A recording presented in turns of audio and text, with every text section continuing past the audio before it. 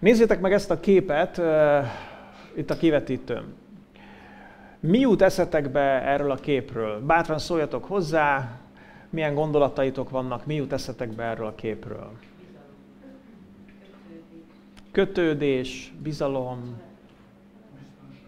biztonság, igen, szeretet, védelem, ráutaltság, szuper, mondjatok még, mozgósítsátok magatokat, család, törődés, gondoskodás,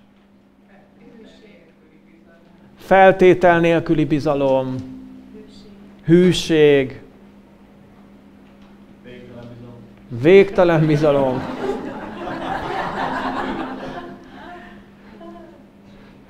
Nagyon ügyesek vagytok. Azt gondoltam, hogy majd a második kérdésem az lesz, hogy próbáljátok egyszavas fogalmakat mondani, de annyira jók vagytok, hogy rögtön erre válaszoltatok, és ilyen egyszavas fogalmakat mondtatok. Valóban ez mind ráillik erre a képre, és mind benne van egy apa és egy kicsi gyermek, akik kézenfogva vannak. És látjátok, hogy a gyermek olyan kicsi, hogy a teljes tenyerét se tudja igazából megmarkolni az ő nagy és erős apukájának, de legalább az ujját igen, és az neki tökéletesen elég. Én azt a fogalmat írtam ide, hogy bizalom. És a mai beszédemmel az a célom, hogy tegyük mérlegre mindannyian azt, hogy mennyire bízunk Istenben. Tegyük mérlegre azt, hogy egyáltalán mit jelent számunkra az, hogy bízunk Istenben. Tedd mérlegre ma, hogy mennyire bízol Istenben. És hogy számodra mit jelent egyáltalán az, hogy bízol Istenben. Azért szeretnék erről beszélni, mert az életünk fontos pontjain az Istenbe vetett bizalmunkon áll vagy bukik minden. Nagyon visszhangzik a hangom, gondolom dolgoztak már rajta. Egy pár kérdést hadd tegyek fel. Mikor kezdődik és mikor végződik az Istenbe vetett bizalmad? Mikor van az a pont, amikor egy ügyet, egy dolgot rábízol Istenre? És mikor jön el az a pont, ha eljön az a pont, amikor azt mondod, hogy már nem bízol Istenbe tovább? Hol vannak az Istenbe vetett bizalmadnak a határai? A kezdőpontja, meg a végpontja. Van ilyen? Van úgy, hogy csak élsz, és nem gondolsz arra, hogy Istenre bízd ezt az adott dolgot, aztán egy ponton bekapcsol az Isten bizalom program, és azt mondod, ezt mégiscsak Istenre kéne bízni. Van-e olyan pont, amikor valamit Istenre bíztál, és Istenre bízva próbálsz rá gondolni, de van egy pont, amikor elveszíted az Istenbe vezető bizalmadat. És azt mondod, hogy most már nem tudok tovább Istenbe bízni. Volt már ilyen az életedben, amikor azt mondtad, hogy csalódtam Istenben, most már nem tudok bízni benne. Ugye akiknek nem volt, azok bátran mondják, hogy nem, akiknek meg volt, azok meg csendben hallgatnak. És ha volt ilyen pont, akkor mi miatt jött el az a pont? Hogy azt mondtad, hogy most már úgy érezted, hogy most már nem tudsz bízni tovább Istenbe. Egyáltalán mit jelent bízni Istenbe? Mit jelent bízni? Ahogy mondtam, azért nagyon fontos kérdés ez, mert az életünk meghatározó pontjainál minden az Istenbe vetett bizalmunkon áll vagy bukik.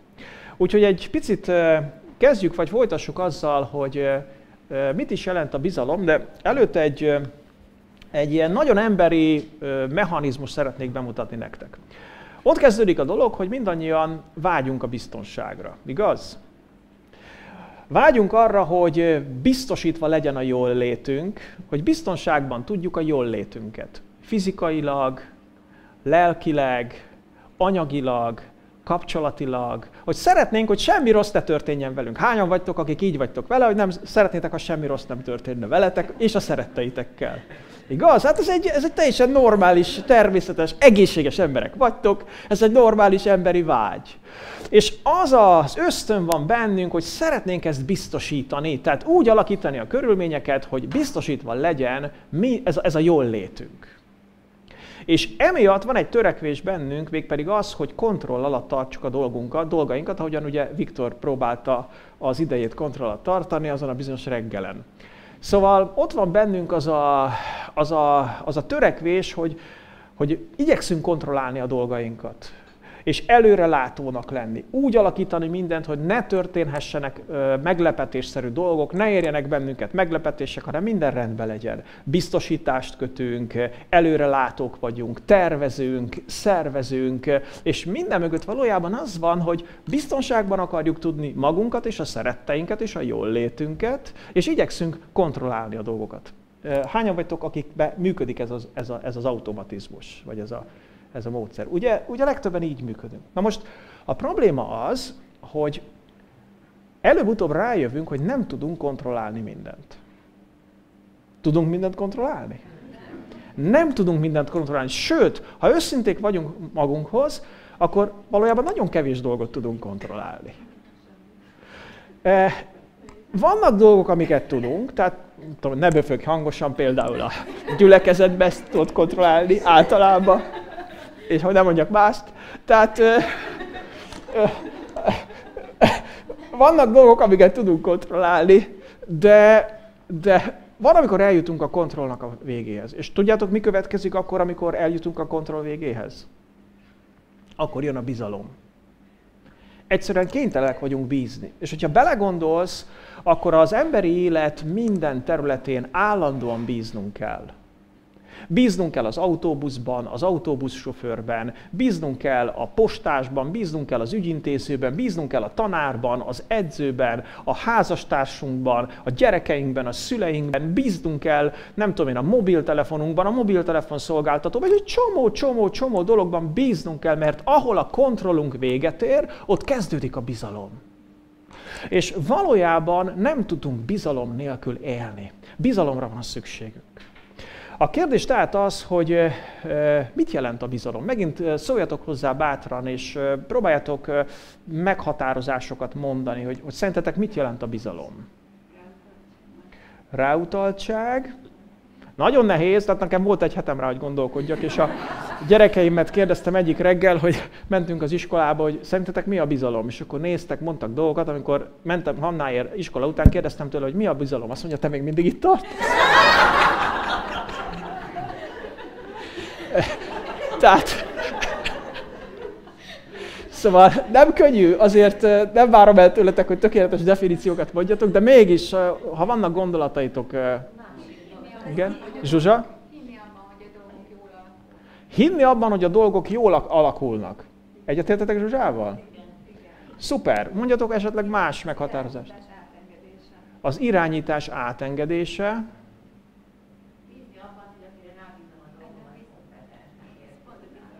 Bízni abban, hogy akire rábízom a dolgaimat, ugye ez a bizalom. Bízni abban, akire rábízom a dolgaimat, hogy kompetens abban, így van, hogy kompetens abban, így van. Nem a magam erejében. Nem a magam erejében, de mit jelent az, hogy nem a magam erejében? De nem fogom megoldani. Hanem ki fogja megoldani. Akiben bízom. Ugye? Szóval látjátok, hogy nem olyan egyszerű ez a dolog. Tehát az élet, annyira része az életünknek a bizalom, mint az oxigén. Tehát nem tudsz oxigén nélkül élni, minden levegővételnél szükséged van oxigénre, és a bizalomra is ugyanilyen mértékben szükséged van, és mégis annyira nehéz meghatározni az egészet. Na, egy pár ilyen megfogalmazást felraktam ide a magyar értelmező szótárból, meg ilyen helyekről, hogy egy picit körbejárjuk a dolgokat. Azt mondja az egyik helyen, hogy hit a saját elvárásainkban. Tehát vannak bizonyos elvárásaink, hogy majd így fog történni, és hiszek abba, hogy így fog történni. Ugye? Hit a saját elvárásainkban. A meggyőződés vagy remény érzése, hogy egy személy vagy egy esemény az elvárásainknak, elgondolásainknak megfelelően fog viselkedni vagy alakulni. Igaz?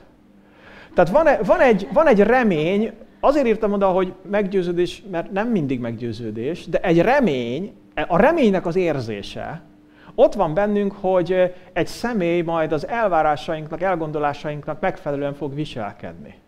Vagy egy esemény az elvárásainknak, elgondolásainknak megfelelően fog majd történni. Ez a bizalom, ugye? Aztán egy másik ilyen megfogalmazás, hogy Valakinek az olyan személyre irányuló érzése, akinek becsületességéről, helytállásáról, jó képességeiről, szándékainak helyességéről, segítőkészségéről meg van győződve, akiben bízik. Látjátok, hogy mindegyik ilyen kis definícióban ott van az érzés. Hogy ez igazából egy érzés, ami valahol belül van az embernek a szívében, hogy igen, úgy fognak a dolgok alakulni, ahogyan várom. Az a személy majd úgy fog viselkedni, ahogyan én elgondolom, ahogyan én várom. Ebben bízom. Azt mondta a festő, hogy jönni fog. Én reménykedem benne, hogy jönni fog, de az esetek 90%-ában nem jön. Na, ez egy másik kérdés, meghagyom Viktornak, esetleg beszél róla, ha akar. Majd egyszer. Azért tele vagyunk profétákkal, nem? Tehát ő tudta, hogy én miről fog beszélni, én meg tudom, hogy ő miről fog majd egyszer beszélni. Fantasztikus. Tehát aztán egy másik ilyen kis adalék. A bizalom mindig paradox jellegű. Ismeritek azt a szót, hogy paradox? Ez nem egy fogkrém. A bizalom olyan, mindegy fogkrém, gondolkodik, paradontax, nem. Szóval a bizalom az látszólagos ellentmondás, azt jelenti a paradoxon. Tehát a bizalom mindig ilyen paradox, látszólagosan ellentmondásos jellegű, magában hordozza, hogy a bizonyosságérzés soha nem teljes, nem jelent végleges tudást. Ugye? És pont ez a bizalomnak a nehézsége, hogy nem jelent végleges tudást. És reménykedem abba, bízom benne, hogy úgy fog alakulni, de mégsem jelent ez egy végleges tudást, mert még előtte vagyok a dolognak, majd utána fogom tudni, hogy ez tényleg úgy volt-e, vagy nem. Egy másik ilyen kis megfogalmazás, hogy a bizalomnak vannak, furcsa idegen szavakat mondok, de odaírtam zárójelbe, tehát hogy a bizalomnak vannak kognitív aspektusai, azt jelenti, hogy gondolkodáson alapuló, amit az ember az értelmével csinál. Ugye az a kognitív, amit az intellektusommal, az értelmemmel csinálok.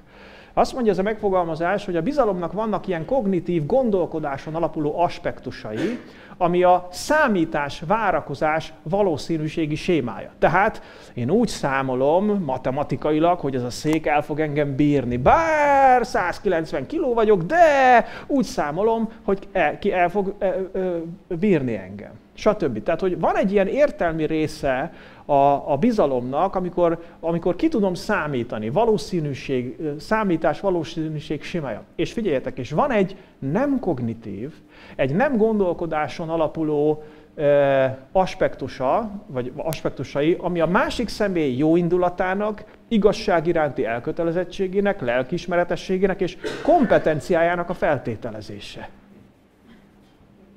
Feltételezem, hogy ő ilyen és olyan. És ezért úgy fog majd történni a dolog, ahogyan én azt ahogyan reménykedem benne. És tudjátok, ez a nehéz része a dolognak. Ez a nem gondolkodáson alapuló, hanem szíven alapuló dolog. Nézzétek, mit ír a Biblia a Prédikátor 3:5-ben. Azt mondja, hogy bízzál az Úrban teljes szívedből, és ne a magad eszére támaszkodjál. Bízzál az Úrban honnan?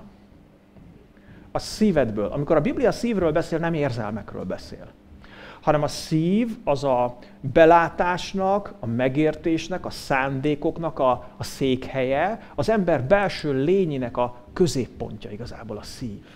Nem egyenlő az érzelmekkel, de nem is egyenlő az intellektussal, mert látjátok, mit mond az ige. Azt mondja, hogy bízzál az Úrban teljes szívedből, és ne a magad eszére támaszkodjál. A héberben az esze szó, az a bíná kifejezés, aminek ilyen jelentései vannak, hogy ítélőképesség, megkülönböztető képesség, felismerés, megértés, értelem, belátás.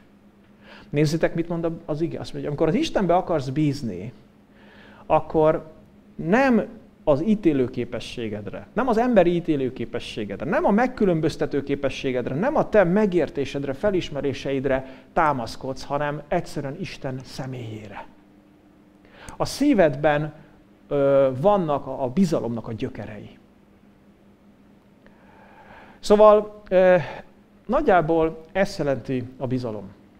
A mai alkalommal szeretnék egy bibliai történetet megmutatni nektek, amit szerintem legtöbben ismertek. Ez a történet Izsák feláldozásának a története, amikor Isten arra kérte Ábrahámot, hogy áldozza fel az ő fiát, Izsákot Istennek. Ezt el fogjuk olvasni, és utána meg fogjuk nézni, hogy milyen tanulságai vannak ennek a történetnek az Istenbe vetett bizalom szempontjából. Érdekes egyébként, hogy ugye látjátok Mózes első könyve 22. fejezet, hogy Ábrahám történetét a Biblia a Mózes első könyvének a 12. fejezetétől kezdve írja le. Az 1 Mózes 12-től nincs szó másról, csak Ábrahám dolgairól. És ez meg a 22. fejezet. Szóval látjátok, van 10 fejezetnyi idő, meg körülbelül minimum 25 év, ami megelőzte Ábrahám életében ezt a bizonyos eseményt, amikor Isten azt kérte tőle, hogy áldozza föl az ő fiát, Izsákot. Ennek majd látni fogjuk, hogy van jelentősége ezeknek az előzményeknek, van jelentősége abban, ahogyan Ábrahám képes volt itt ezt a dolgot megélni, de csak azért, hogy tudjuk az előzményeket. Ugye Ábrahámnak az apukája még Úr városában élt, ami Mezopotámiának a fővárosa volt. Aztán fogta Ábrahám apukája a fiait, meg a családját, és elment egy másik helyre, Háránba, és ott élte le az életét. Aztán, amikor meghalt, akkor az Úr szólt Ábrahámhoz, menj tovább innen, és menj arra a földre, amit majd mutatok neked. Mert nagy néppé teszlek téged, és azt a földet neked adom. És akkor Ábrahám elindult Háránból Kánaán vidékére, ahogyan az Úr vezette, még Isten azt sem mondta meg neki, hogy pontosan hova fogja vinni, csak elindult, és onnantól kezdve elkezdődött egy kapcsolat Ábrahám és Isten között. Mert Ábrahám hitben járt, és mindig kész volt követni Istennek a szavait, annak ellenére, hogy nem tudta pontosan, hogy mi fog vele majd történni. Aztán egy csomó minden történt vele, és amikor kb. 75 éves volt, tehát Isten megígérte neki azt, hogy majd nagy néppé teszi az utódait, és elmúlt az idő, nem született gyerek, ismeritek a történetet. És aztán amikor végül is 100 éves lett Ábrahám, akkor beteljesedett az ígéret. A felesége már 90 éves volt, és Isten tett egy csodát velük, és megfogant az a gyermek, Izsák vagy Icák, és aztán 1 év múlva megszületett. Most nem akarok belemenni a részleteibe, a Icák név azt jelenti, hogy nevetés, azért lett ez a neve, mert amikor az angyal mondta Ábrahámnak, hogy ez lesz, akkor Ábrahám leborult az Úr előtt, és magába nevetett, ha, persze, biztos. Aztán amikor Sárának is mondta, akkor ő a sátorponyva mögött ugyanezt csinálta, nagyon vicces kedvű házaspár volt ezek szerint, és Isten azt mondta nekik, hogy hát mivel nevettetek, ezért majd akkor majd az lesz a gyereknek a neve, hogy nevetés, és az is lett a neve, hogy nevetés. Nagyon tetszik nekem egyébként, mert biztos vagyok benne, hogy Izsákkal együtt még nagyobb öröm született meg ebben a családban, és beköltözött a nevetés, mert beteljesedett az ígéret, szóval ez történt. És aztán, amikor már felcseperedett Izsák, nem tudjuk pontosan, hogy hány éves volt, amikor ez történt, ami le van írva, de az történt, hogy Isten visszakérte Izsákot Ábrahámtól. Ennek a történetét fogjuk most elolvasni. Tehát Mózes első könyve 22. fejezet. Ezek után történt, hogy Isten próbára tette Ábrahámot, és megszólította. Ábrahám. Ő pedig felelt. Itt vagyok. Isten ezt mondta.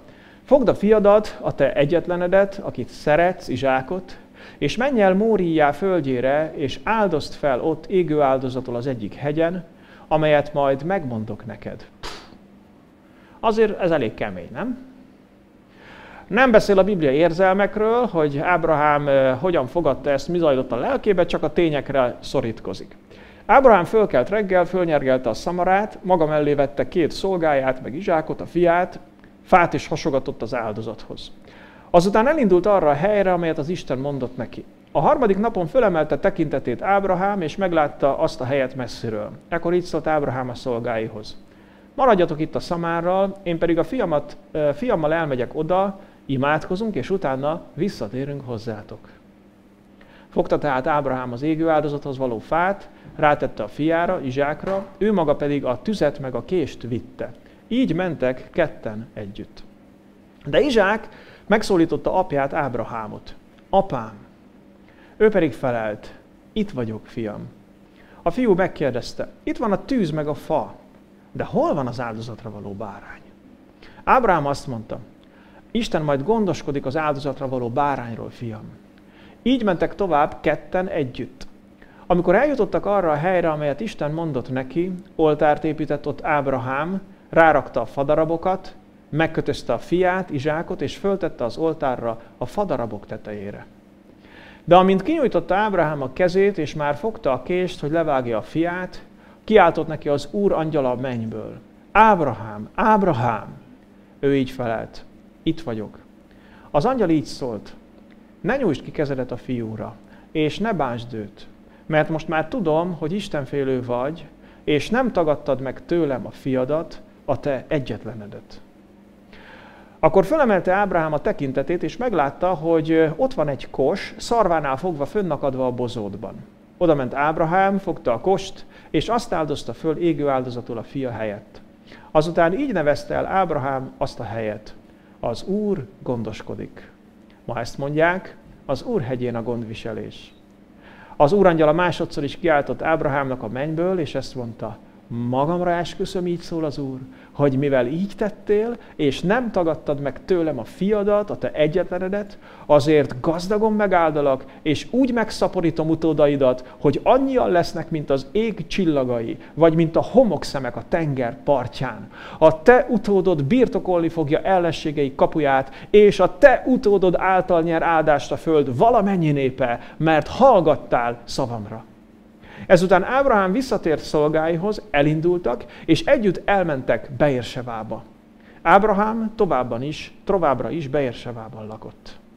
Fantasztikus történet.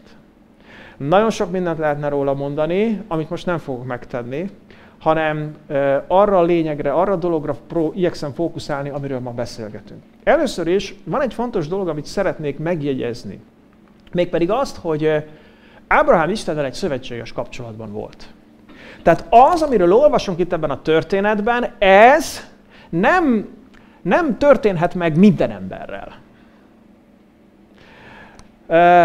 Ez a fajta dolog, amit itt látunk, ez már egy kapcsolatnak a része. Mégpedig egy szövetséges kapcsolatnak a része. Isten már jóval korábban szövetséget kötött Ábrahámmal az ő hite alapján, és ilyen módon Ábrahám Isten szövetségese lett. És ebben a szövetséges viszonyban történt ez a dolog, ami itt történt. Isten velünk is kötött egy szövetséget. Nem olyat, mint Ábrahámmal, szövetséget, de más alapokon.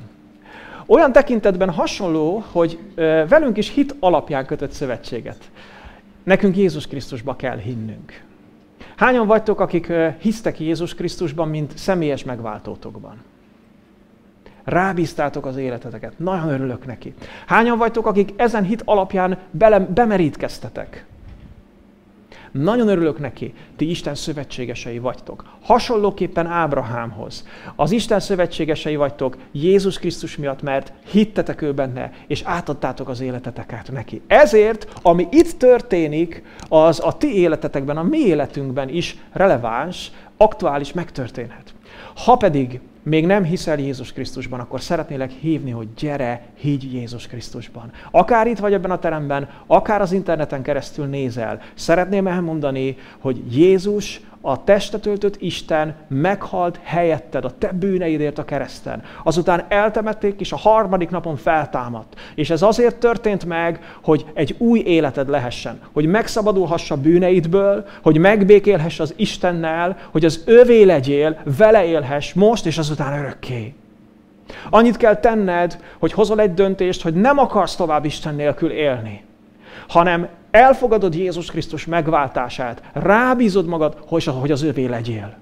Én arra hívlak téged, hogy ezt még nem tetted meg, akkor tedd meg mindenképpen. Szívesen segítünk ebbe. Ha itt vagy a teremben, az alkalom után gyere, és segítünk együtt imádkozni, megtenni ezt a lépést. Ha pedig az interneten keresztül nézel, és még nem tetted meg, akkor írj nekünk feltétlen, mert szeretnénk segíteni neked. Tudod, ez a legfontosabb, hogy legyél belül a szövetségen. Először legyél belül a szövetségen. Te is legyél Krisztus követője, higgy benne, add át az életedet neki. Ez a legfontosabb célunk, hogy erre hívunk minden embert Veszprémben, a környékén, és az egész országban és az egész világon.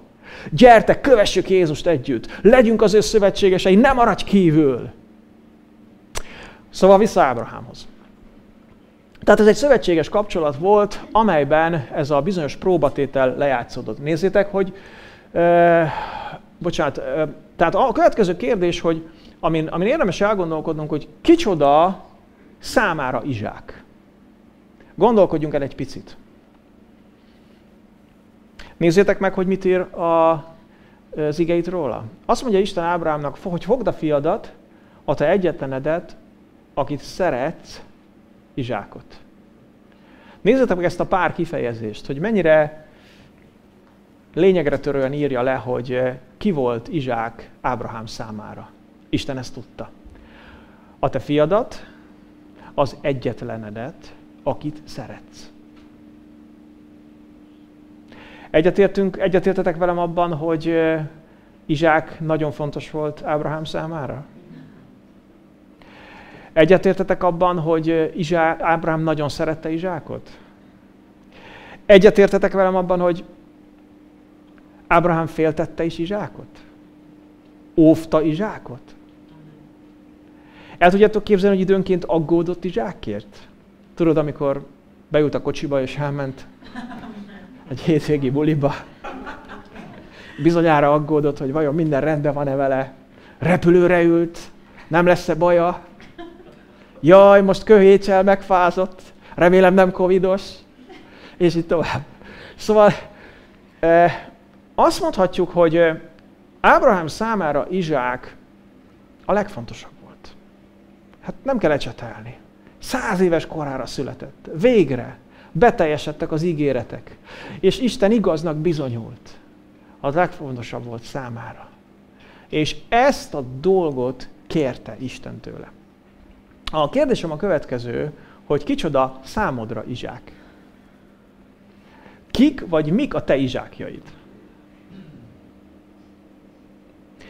Mik azok a dolgok az életedben, vagy kik azok a személyek az életedben, akiket nagyon szeretsz? Akik vagy amik nagyon fontosak számodra? Amit vagy akit féltesz? Hát a muskátlim az ablakba, az nagyon fontos számomra. Óvom még a széttől is. Tehát most gondold végig a saját életedet. Jó? Nem csak személyek lehetnek, nyilván azok is, de dolgok is lehetnek, ügyek. Dolgok, ügyek, személyek. Akik a te Izsákjaid. Aki a te egyetlened. A te drágaságod. Akit féltesz, akit szeretsz. Akiről úgy gondolod, hogy az életed értelmét adja. Nos, ez a te Izsákod. És az volt itt a kérdés, hogy Ábrahám hogyan viszonyul Izsákhoz, és hogy képes-e vele valamit megtenni. És erről szólt a próbatétel. Látjátok, azt mondja, hogy ezek után történt, hogy Isten próbára tette Ábrahámot. Mi volt a próbának a lényege? Mit próbált meg ez a kihívás? Az engedelmességét? Is, de nem azzal kezdődik a dolog. Bizony, a bizalmát. A Biblia azt mondja, hogy Ábrahám a hitnek az atya. Mert ő volt az első, aki igazán hitben élte az életét. És ilyen módon számunkra is, a mi atyánk is, mert az ő hitét követjük. De szeretném felhívni a figyelmeteket arra, hogy amikor ez a dolog történt, akkor nem az volt a kérdés, hogy Ábrahám elhiszi-e, hogy van Isten. Így van? Mert Ábrahám tudta, hogy van Isten. Hát az egész életében az volt a tapasztalata, hát tudta, hogy van Isten. Nem az volt a kérdés, nem azt lett próbára téve, hogy hiszi-e, hogy van Isten. Tehát ilyen értelemben nem a hite, nem ez a típusú hite lett próbára téve, hanem, ahogyan nagyon helyesen mondtátok, a bizalma lett próbára téve. Hogy amikor Isten ezt kéri tőlem, akkor én bízhatok-e benne. És nézzétek meg a Bibliát, a bibliai leírásokat, vagy a személyes életünknek a dolgait, hogy mindig a bizalmon állnak, vagy buknak a dolgok. Az édenkertben mi történt? Csak ugyanazt mondta Isten, hogy a kert egyetlen fájáról sem ehetsz. Nem az volt a kérdés, hogy Ádám és Éva hiszik-e, hogy van Isten, hanem az, hogy bíznak-e benne. És sorolhatnám a történeteket tovább. Menj, tedd ezt. Oké, tudom, hogy te vagy, de bízhatok-e benned, hogyha azt teszem, amit te mondasz, akkor nem fogok pórul járni. Ez egy nagyon fontos kérdés. Az életünk legalapvetőbb kérdése, hogy bízhatok-e Istenben. Hogy ő jó-e, hogy ő az-e, akinek odaadhatom a dolgaimat. Ha nem fog visszaélni vele. Hogy mit fog csinálni vele, ha én ezt odaadom neki. Mi lesz akkor? Ez a bizalomnak a kérdése. Úgyhogy itt Ábrahámnak a bizalma lett próbára téve. És látjátok, hogy mi történt. Ábrahám ment, csinálta, amit Isten mondott, nem olvasunk arról, hogy hezitált, nem olvasunk arról, hogy félt, ettől függetlenül elképzelhető, hogy félt. Nem olvasunk arról, hogy milyen viharok dúltak a lelkében, ettől függetlenül elképzelhető, hogy viharok dúltak a lelkében, de ment, és megtette azt, amit Isten kért tőle. Figyeljetek, szerintetek Izsák, illetve Ábrahám feláldozta a fiát, Izsákot?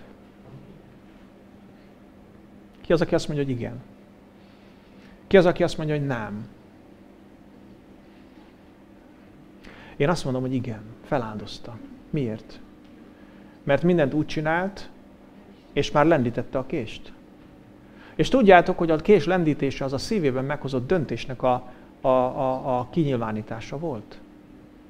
Tehát amikor Isten azt mondta neki, hogy áldozd fel a fiadat, akkor Ábrahám úgy döntött belül, hogy feláldozom. És feláldozta. És az, hogy ez a tettekben meddig ment el, az egy másik kérdés, mert Isten az utolsó pillanatban megállította. De ő feláldozta. És aztán Isten újabb ígéretet tett neki, és azt mondta, hogy nagyon megjutalmazlak téged ezért. Tehát ez a bizalomnak a próbája volt Ábrahámnak az életében. Mit jelent bízni Istenben? Hogyha Ábrahám példáját nézzük, akkor két egyszerű fogalomban összegezhetjük azt, hogy mit jelent bízni Istenben. Az egyik az, hogy átadom neki. Ugye, amikor azt mondom, hogy rád bízom a telefonomat, hogy vidd és javítasd meg. Vagy rád bízom a gyerekemet, hogy vidd el A-ból B-be. Amikor rábízok valakire valamit, akkor mit teszek? Odaadom neki. Átadom neki, így van? Átadom neki, és kivonom kihelyezem a saját kontrollom alól. Nem én viszem el, hanem valakinek odaadtam, hogy ő vigye el. Nem én csinálom meg vele, hanem odaadtam valakinek, hogy csinálja meg vele. Beültem a fodrász székébe. És megengedtem neki, hogy azt csináljon a frizurámmal, amit szeretne, nyilván elmondtam, hogy mit szeretne, de mégis rábízom. Igaz? És ennél vannak sokkal komolyabb dolgok is. Tehát átadtam neki, ahogyan Ábrahám átadta Izsákot Istennek. A másik, hogy ráhagyatkozom. Átadom és ráhagyatkozom, és azt mondom, hogy én hiszek abban, hogy ő olyasmit fog vele csinálni, ami jó lesz. Igazából ez a bizalom. Ezt jelent Istenbe bízni. Hogy vagy a te Izsákjaiddal? Odaadtad Istennek ezeket a számodra fontos dolgokat? Megbarátkoztál azzal a gondolattal, hogy nem kell neked mindent kontrollálnod? Ráhagytad Istenre, hogy tegye vele azt, amit ő szeretne? Milyen érzések fognak el, amikor erre gondolsz? Milyen érzések fognak el, amikor arra gondolsz, hogy most én odaadom ezt a dolgot, vagy ezt a szemét Istennek? Milyen érzések fognak el, amikor ráhagyod azt a szemét, vagy ezt a dolgot? Félsz? Remeg a kezed? Vagy a szíved? Jaj, ne! Hát ez az én drágaságom, ez nekem fontos. Mi lesz akkor, ha egyszerűen azt mondom Istennek, hogy tegyen vele azt, amit ő akar? Mi lesz, ha azt mondom Istennek konkrétan és komolyan, hogy legyen meg a te akaratod? Mi fog akkor történni? Megmerem ezt tenni? Tényleg, gondold végig az Izsákjaidat. Személyek, dolgok, ügyek.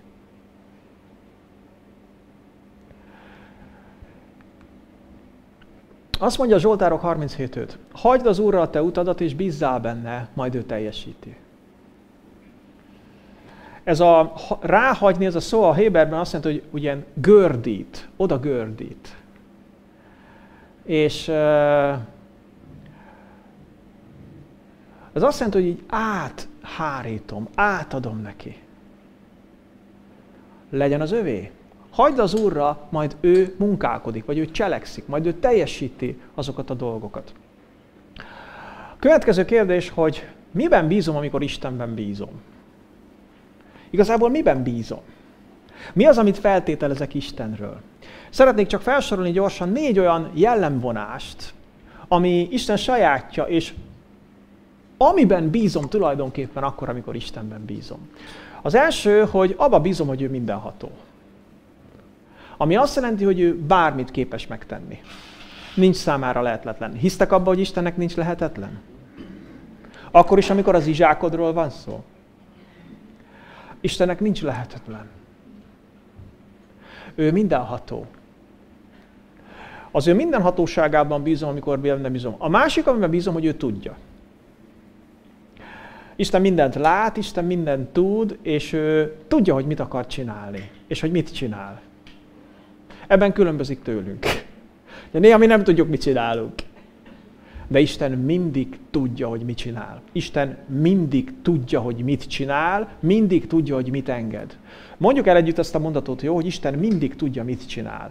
Isten mindig tudja, mit csinál. Hiszel ebbe? Isten mindig tudja, mit csinál. A harmadik dolog, amiben bízom, amikor Istenben bízom, hogy ő szeret. Nem csak mindenható, nem csak tudja, hogy mi történik és mit csinál, hanem ő szeret is. Hiszel abban, hogy Isten szeret? Isten szeret téged. Ezt abban mutatta be, hogy az ő fiát feláldozta érted. Ő szeret téged. A negyedik dolog pedig, hogy ő gondoskodik. Istennek gondja van rád. Itt van ez a 4 dolog, ami Istennel kapcsolatban világos kijelentése a Szentírásnak, amit Isten magáról megmondott nekünk. És ezek azok a dolgok, amikben bízunk akkor, amikor Istenben bízunk. Hogy ő mindenható, hogy ő tudja, hogy ő szeret, hogy ő gondoskodik.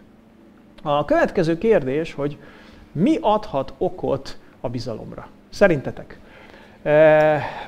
Mire alapszik a bizalmunk, amikor Istenben bízunk? Vagy egy emberben bízunk? Mi adhat okot arra, hogy valakiben bízunk? Megint szóljatok hozzá. Tapasztalatunk. Ismeretünk. Szükség. Hit. Hát ugye a hit az a láthatatlan dolog, tehát annak kell, hogy legyen alapja. Ezt próbáljuk megfejteni, hogy mi lehet az alapja. Megint felírok egy kis meghatározást, amit valahol olvastam, tetszett. Azt mondja, hogy a bizalom alapja személyes ismerettség esetén rendszerint egy tudott vagy érzett tulajdonság vagy tény. Igaz? Én azt tapasztaltam erről az emberről, hogy amit megígér, azt megtartja.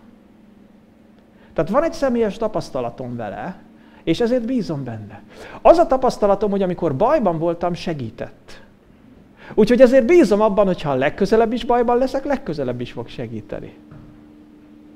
Szóval a bizalom alapja az személyes ismerettség esetén rendszerint egy tudott vagy érzett tulajdonság, vagy tény, például a lelkiismeretesség, vagy a jó indulat, ami vonatkozhat a másik személyre, de magára a kapcsolatra is, például a szülő-gyerek kapcsolat.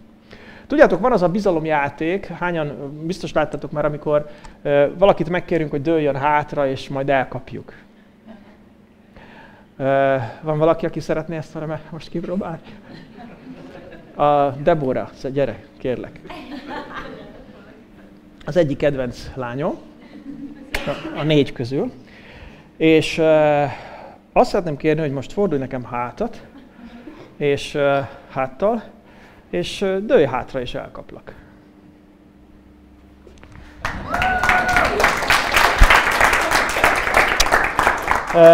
Megmernéd ezt csinálni becsukott szemmel is?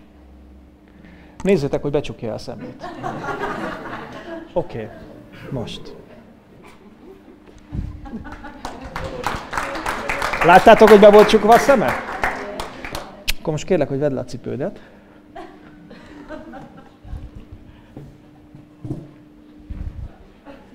Emeljük a tétet.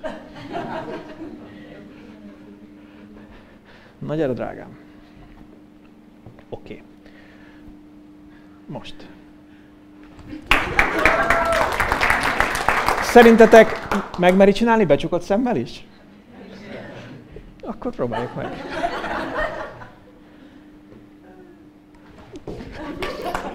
Nagyon ügyes vagy. Szuper! Na, hányan csináltátok volna ezt meg? Igen. Barni például székre felállt volna, tudod? Ott haltuk volna meg mind a ketten. Tehát látjátok, hogy az, hogy ő ezt megtette, annak van alapja. Mi nagyon sokszor csináltuk már ezt. Volt, amikor lementünk az állatkertbe, nem tudom, tudjátok-e ott, hogy menjünk az állatkerten, van egy ilyen kis kőfal a járda mellett, és akkor azt csinálták, hogy állandóan onnan dőltek a kezembe. És szinte alig bírtam kapkodni őket, mert mint a futószalagon mentek, és marhára élvezték az egészet. Úgyhogy amikor megkértem Deborát, hogy ma ezt csináljuk meg, akkor volt alapja annak, hogy ő ilyen bizalommal volt felém. Ábrahám történetét, hogyha megvizsgáljuk, akkor mi az, ami alapot adott neki arra, hogy bízzon Istenbe? 3 dolog. Az első, Istennek a tettei, amit már az életében megtett, mert már egy csomó dologban megtapasztalta azt, hogy Isten nem hagyta őt cserben. A másik az a kapcsolatuk, mert Ábrahám sokszor beszélgetett már Istennel, és Isten beszélgetett ő vele. És azért Istennek a személyiségét, a lényét meg tudta ismerni, személyes tapasztalatból is. A harmadik, Istennek az ígéretei. Mert Isten azt mondta neki, hogy nagy néppé fogom tenni a te utódaidat. És hogy nem Izmaeltől leszel nagy nép, hanem Izsáktól leszel nagy nép. És tudjátok, akkor, amikor Ábrahámnak mérlegelnie kellett, és döntenie kellett, hogy most odaadja-e Izsákot Istennek, vagy nem, akkor ez a 3 dolog volt, amire építhetett. Istennek a korábbi tettei az életében, az Istennel való személyes kapcsolata, és az Istennek az ígéretei, amiket neki tett. És mindezek alapján Ábrahám azt mondta, hogy én rábízom az én fiamat Istenre. Velünk ugyanez a helyzet. Nézzétek, mit ír a Biblia. Azt mondja, hogy Isten, aki az ő tulajdonfiát nem kímélte, hanem mindnyájunkért odaadta, hogy ne ajándékozna nekünk vele együtt mindent. Gondolj Istennek a tetteire, amit az életedben valaha tett. Tett már Isten jó dolgokat veled? Tett nagy dolgokat veled? Tapasztaltad már azt, amikor beavatkozott az életedbe? Lehet, hogy ezek nem külső látványos dolgok voltak, de lehet, hogy volt olyan is. Lehet, hogy belül történt veled valami. Hányan vagytok, akik tapasztaltátok már Isten tetteit az életetekbe? Nézzétek, a legnagyobb tette Istennek az, hogy az ő tulajdonfiát odaadta értünk. És mit mond? Azt mondja, hogy ha a legdrágábbat feláldozta, akkor hogy ne adna nekünk vele együtt mindent? A kapcsolat a következő. Azt írja a római levél, Róma 8.15-ben a Biblia, hogy mert nem a szolgaság szellemét kaptátok, hogy ismét féljetek, hanem a fiúság szellemét kaptátok, aki által kiáltjuk, hogy Abba, Atya. Tehát nem arról van szó, hogy Isten egy távoli valaki, akiben így látatlanban meg kellene bíznunk, hanem van egy személyes kapcsolatunk vele, beszélgettünk vele. Beszélgettél már Istennel? Tudom, hogy igen. Megtapasztaltad már az intim közelséget az Istennel való közösségedben? Ugye, hogy igen? Amikor dicsérted őt, amikor beszélgettél vele, amikor gondolkodtál az ő igéjén, és érezted az ő közelségét. És azt mondja a Biblia, hogy pont azért adatott nekünk a Szent Szellem, hogy amikor bennünk elkezd működni Istennek a szelleme, akkor a bizalmat építse bennünk az Isten iránt. Amikor ennek hatására azt tudjuk mondani neki, hogy Apa. Ez a kapcsolatnak a következménye. És a harmadik dologgal kapcsolatban is olvasunk. Számos ígérete van magának Jézus Krisztusnak nekünk. Csak 2-t hadd idézzek. A Zsidók 13.5-ben ez áll, egyébként ez egy Ószövetségből vett idézet, hogy ő mondta, nem maradok el tőled is, és el nem hagylak, sem el nem hagylak téged. Bátorít ez? Nem maradok el tőled, sem el nem hagylak téged. Ezt nem egy ember mondta. Ezt nem a szerelmed mondta. Ezt nem egy Péter típusú, éppen fellelkesült tanítványtárs mondta, hanem ezt a mindenható Isten mondta, aki soha nem hazudik. Azt mondta, hogy nem maradok el tőled, sem el nem hagylak téged. A Róma 8.28-ban pedig egy ilyen ígéret áll, hogy azt pedig tudjuk, hogy akik Istent szeretik, azoknak minden a javukra szolgál. Ezek Istennek az ígéretei. Akkor, amikor azon gondolkodunk és mérlegre tesszük, hogy milyen a bizalmunk Istenben, akkor ez a 3 dolog az, amire a bizalmunkat építeni tudjuk. Hogy végig gondoljuk az ő tetteit az életünkben. Hogy a vele való személyes kapcsolatunkból indulunk ki, és hogy az ő ígéreteire tekintünk, hogy mit ígért nekünk. És akkor a bizalom épülni fog bennünk. Mi a következménye annak, amikor valaki Istenre tudja bízni az életét? Felírtam 2 következményt. Az egyik a békesség, a másik a felszabadultság. Figyelj, amikor úgy élsz, hogy a szívedben van Isten iránt egy mély bizalom, akkor ez békességet fog adni neked. A legkülönbözőbb helyzetekben is. Nézzétek, mit tud a Zsoltárok 42.5. Miért csüggetsz el lelkem? Miért háborogsz el bennem? Bízál Istenben, mert még hálát adok neki az ő szabadításáért. Nézzétek csak meg! Azt írja a Zsoltáríró, hogy elcsüggett a lelke és háborog benne. És mi a gyógyszer erre? Mi a gyógyszer? A bizalom. Tehát a bizalom, meg a csüggedés és a háborgás kizárja egymást. Amikor nő a bizalom, akkor csökken a háborgás. Amikor nő a bizalom, akkor csökken az aggodalom. Amikor nő az aggodalom, akkor csökken a bizalom. Ezek egymással ellentétesek, és kiszorítják egymást. És ezért, amikor bízom Istenben, akkor békességem van. Emlékeztek, amikor Jézus aludt a hajóban? A tanítványok meg pánikoltak, hogy mindjárt meghalnak. Hogy lehet ez? Hát mert nagyon fáradt volt, persze. És arra se ébredt fel. Hát vannak emberek, akik ilyenek amúgy. De én azt gondolom, hogy sokkal inkább azért, mert bízott az atyában. Emlékeztek-e Péterre, amikor megfogták azzal a szándékkal, hogy ki fogják végezni? És ott ült éjszaka, odaláncolt kezekkel, lábakkal a börtönőrök mellett, és jó eséllyel számíthatott arra, hogy holnap jön a vég. Mert hogy Jakabot is kivégezték. És mit csinált ott a börtönőrökhöz láncolva? Aludt. Nem tördelte a kezét, nem a végrendeletét írta, hanem aludt. Vagy amikor Pált és Szilászt megvesszőzték, becsukták a börtönbe. Mit csináltak? Magasztalták az Istent. Ha bízom Istenben, akkor békesség van az életemben. Ha nincs békesség az életemben, zűrzavar van az életemben, a lelkemben pontosabban, akkor sokszor az oka, mert hogy nincs bennem az a bizalom Isten iránt. És a másik következmény a felszabadultság. Amikor felszabadult vagyok. Nem tudok felszabadult lenni Istenbe vetett bizalom nélkül, de ha Istenre bíztam az életemet, akkor felszabadult tudok lenni. Miért? Azért, mert tudom, hogy rendben van. Tudjátok, van úgy, amikor mi nagyon görcsölünk azon, hogy valamit megoldjunk. Van, amikor bizonyos számítógépes problémákat meg kell oldanom, és egyszerűen teljesen beidegesedek tőle. És akkor bekopogtatok Áron szobájába, mondom, Áron, van egy ilyen problémám, odaadom neki, és megnyugszok.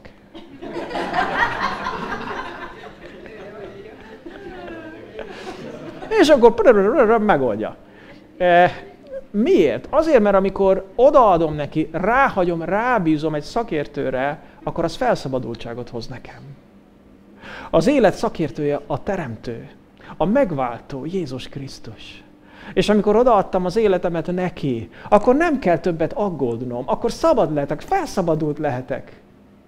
És ez az a hit, ez az a bizalom, ami ott kell, hogy lakjon a szívünkben, mert ez meghatározza az élet szemléletünket, az élet érzésünket. Látjátok, amiről ma beszélek, az egy ilyen kicsit megfoghatatlan dolog, mert az ott belül van.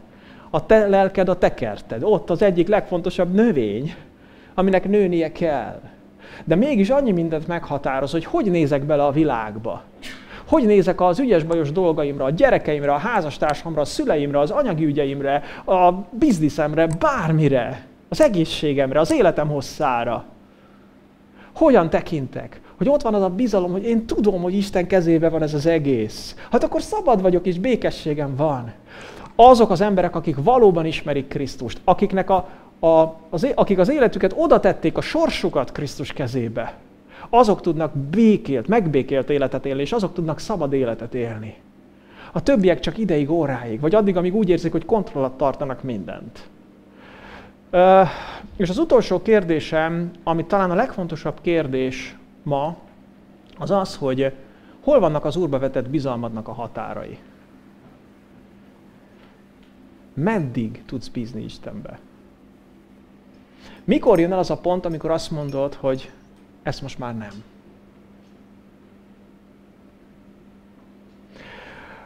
A Bibliában látunk olyan történeteket, ahol elérkezett az emberek bizalmának a határa. Például, amikor Mózes felment a hegyre, és azt mondta a népnek, hogy ti maradjatok itt, az Úr mondta, hogy beszédje van velem, mert valami fontosat akar nekem mondani, úgyhogy felmegyek, hogy beszélgessünk. Aztán felment. A nép meg ott maradt. A nép várt nagy izgalommal. Mit fog hozni Istentől az Úr? Nagyon bíztak benne. Most egy új dolog kezdődik. Most Isten, aki kihozott minket Egyiptomból, megmutatja nekünk, és megmondja, hogy hogyan is kell élnünk. És nagy izgalommal gondolom várták. És bizakodtak, hiszen természet fölötti dolgok történtek. És aztán mi történt? Telt múlt az idő, és ahogy telt múlt az idő, a bizalmuk fogyott. Még mindig nem jön Mózes. Még mindig nem jön. Hát nem vitt magával uzsonnát? Nem vitt. Nem gond, tud valamit talán szedni a hegyen. Vizet vitt? Nem vitt. Az már gáz. Az nincs. Hát ez nem éli túl egy ember. Hát jó, Istenhez ment, de ez a Mózes biztos meghalt. Nosza, gyertek, találjuk ki, hogy ki az az Isten, aki kihozott minket Egyiptomból. És eljutottak a bizalmuknak a végére. Hol van az a pont, amikor te eljutsz a bizalmadnak a végére? Amikor azt mondod, hogy eddig bíztam Istenben, hogy ad majd nekem társat. Úgy látom, már nem lehet benne bízni. Eddig bíztam Istenben, hogy meggyógyít engem. De nem gyógyított meg. Úgy látom, már nem lehet Istenben bízni. Én azt reméltem, hogy majd helyreállnak a dolgok az életemben, és nem álltak helyre. Még anyagilag még mindig córeszbe vagyok. Én úgy látom, hogy Istenben nem lehet már tovább bízni. Én már annyit dolgoztam ezen az ügyön. Én már annyiszor próbáltam, hogy kibéküljünk X-el vagy Y-nal. De nem történt meg. Én azt gondolom, hogy most már én nem bízom tovább. Nem érdemes tovább Istenben bízni. Hol van a te bizalmadnak a vége? Hol van az, amikor csalódsz Istenben? Amikor azt mondod, hogy miért is bíztam az életemet rá? Miért is vártam tőle azt, hogy majd ő megsegít? Hát ez légvár volt az egész. Hát engem becsapott az Isten. Hol van a te bizalmadnak a vége? Hol volt Ábrahám bizalmának a vége?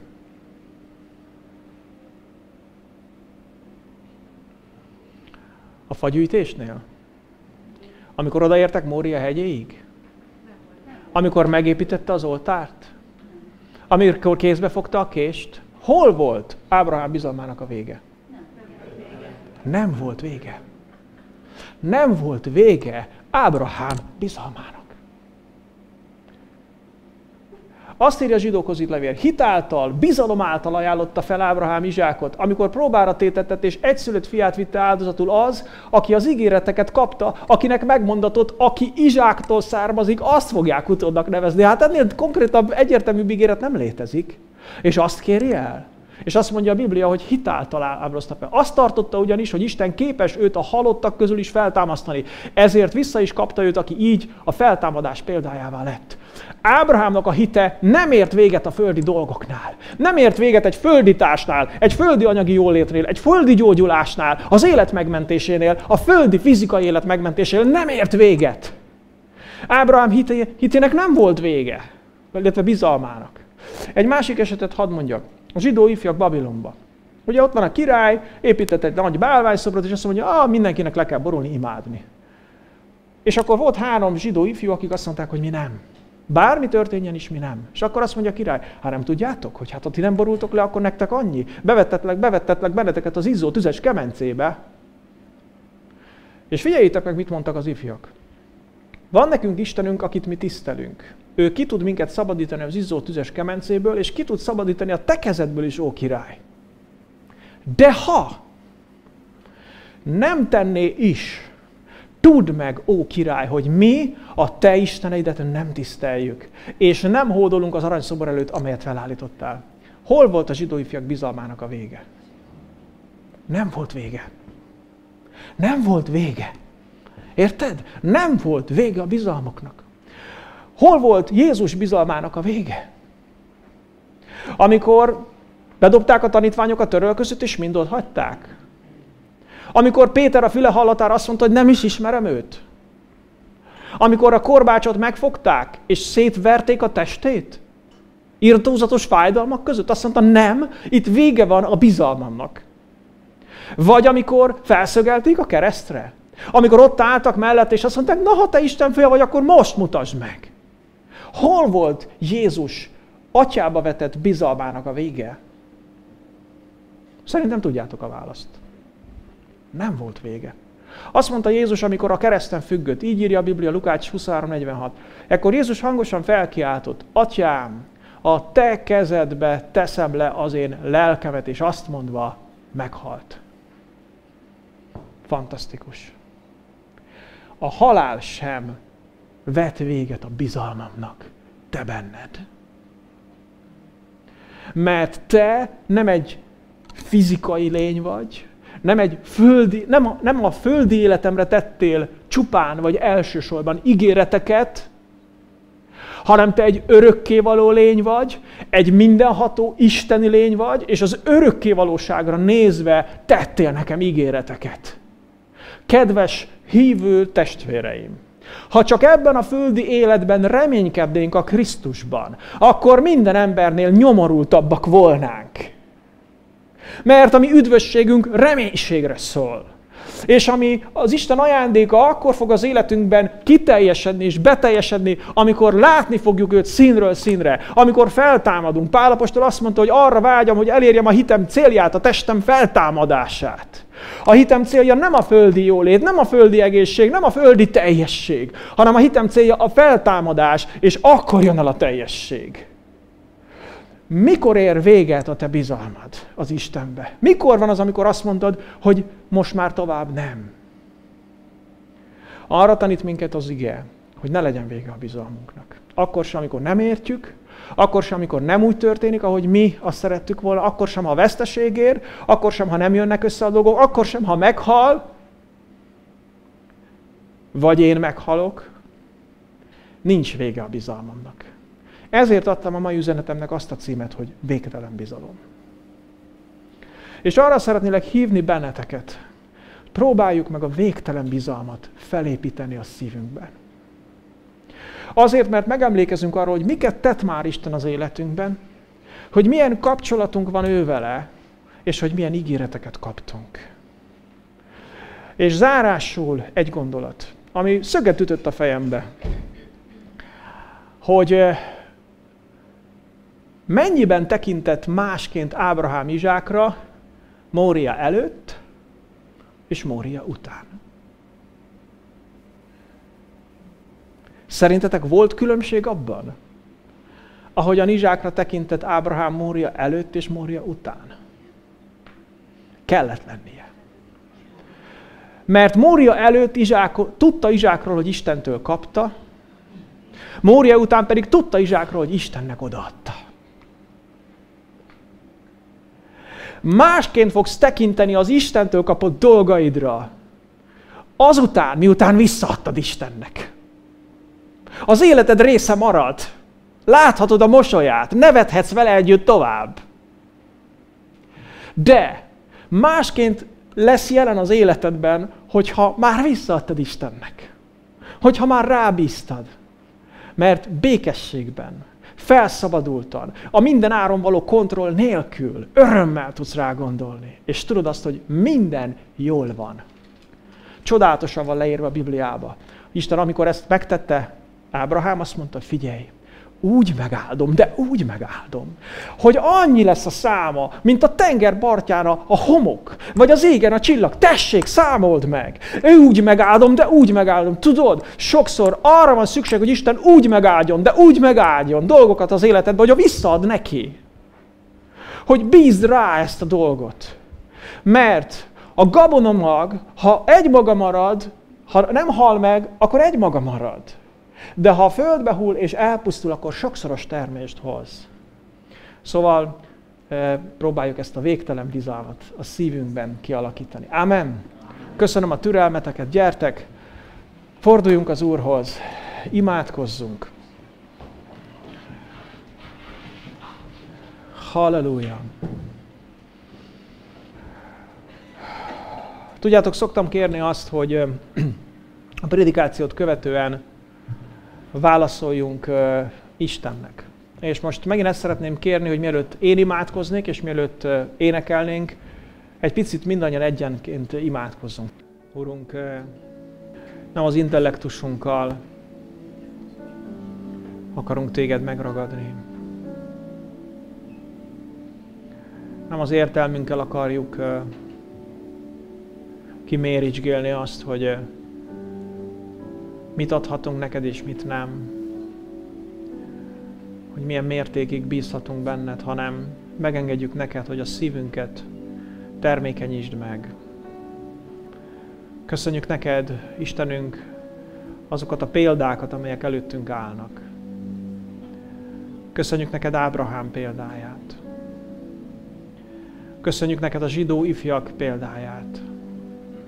És leginkább köszönjük a te példádat, Urunk Jézus. Hogy nem ért véget a te bizalmad az Atyában. Soha, semmilyen ponton. Urunk, segíts nekünk, hogy ezt a végtelen bizalmat tudjuk gondozni, táplálni a szívünkben. Köszönjük, hogy te mindenható vagy, hogy te mindent tudsz, hogy te mindig szeretsz, és hogy te gondot viselsz rólunk. Sőt, köszönjük neked, hogy te már gondot viseltél rólunk, amikor Jézus Krisztusban nekünk ajándékoztál mindent. Köszönjük, hogy már az egész sorsunk el van rendezve. Ezért nincs semmi, ami kikerülhetne a te kontrollod alól. És nincs semmi, ami megfosztatna bennünket a te ígéreteittől. Köszönjük neked, hogy amíg ezen a földi vándorúton vagyunk, addig is te velünk vagy, támogatsz, segítesz. De tudjuk, hogy a mi üdvösségünk az reménységre szól. Köszönjük neked, hogy egy olyan életre hívtál el, egy olyan jövőre, amit a szemeink soha nem láttak, a füleink soha nem hallottak, és amit a szívünk meg sem sejtett. Uram, mi szeretünk téged, mert te előbb szerettél minket. Kérjük, bocsáss meg nekünk, amikor megsértődtünk rád. Amikor megharagudtunk azért, mert nem kaptunk meg valamit, amit annyira szerettünk volna. Bocsáss meg, amikor megvontuk a bizalmunkat te tőled. Amikor nem láttuk azt, hogy számunkra egy sokkal jobbat készítettél. Uram, taníts minket végtelen bizalommal élni. Hadd hordozzuk a bizalom békességét és a bizalom felszabadultságát magunkban. Uram, áld meg az én testvéreimet, és segíts nekik, hogy tudják átadni a teljes sorsukat és minden ügyüket neked. Most arra kérlek, hogy mondd el az Úrnak, hogy miket adsz neki oda. Hogy miket bízol rá. És lehet, hogy nem most bízod rá először, vagy igazán. Az is lehet, hogy igen.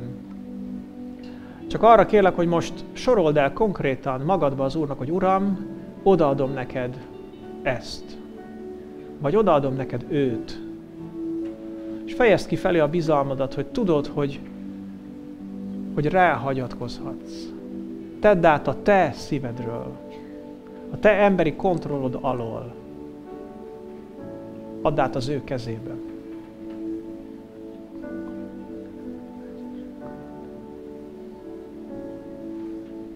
Tudod, hogy mi fontos számodra, tudod, hogy mivel vannak problémáid. Ezeket most add oda Istennek.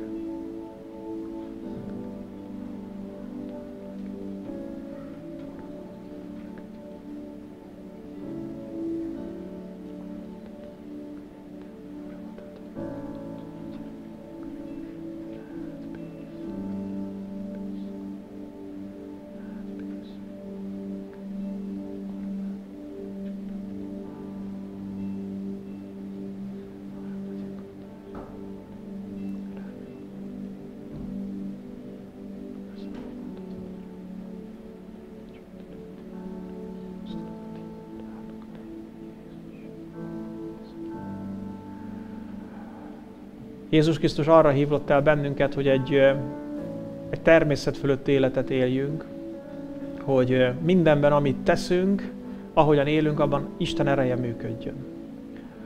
Ez egy nagyon izgalmas élet, időnként félelmetes élet. Bízni Istenben nem könnyű. Olyan, mint a vízen járás. Ő arra hívott el, hogy lépj ki erre a vízre. Hogy tanulj meg egyre jobban bízni benne.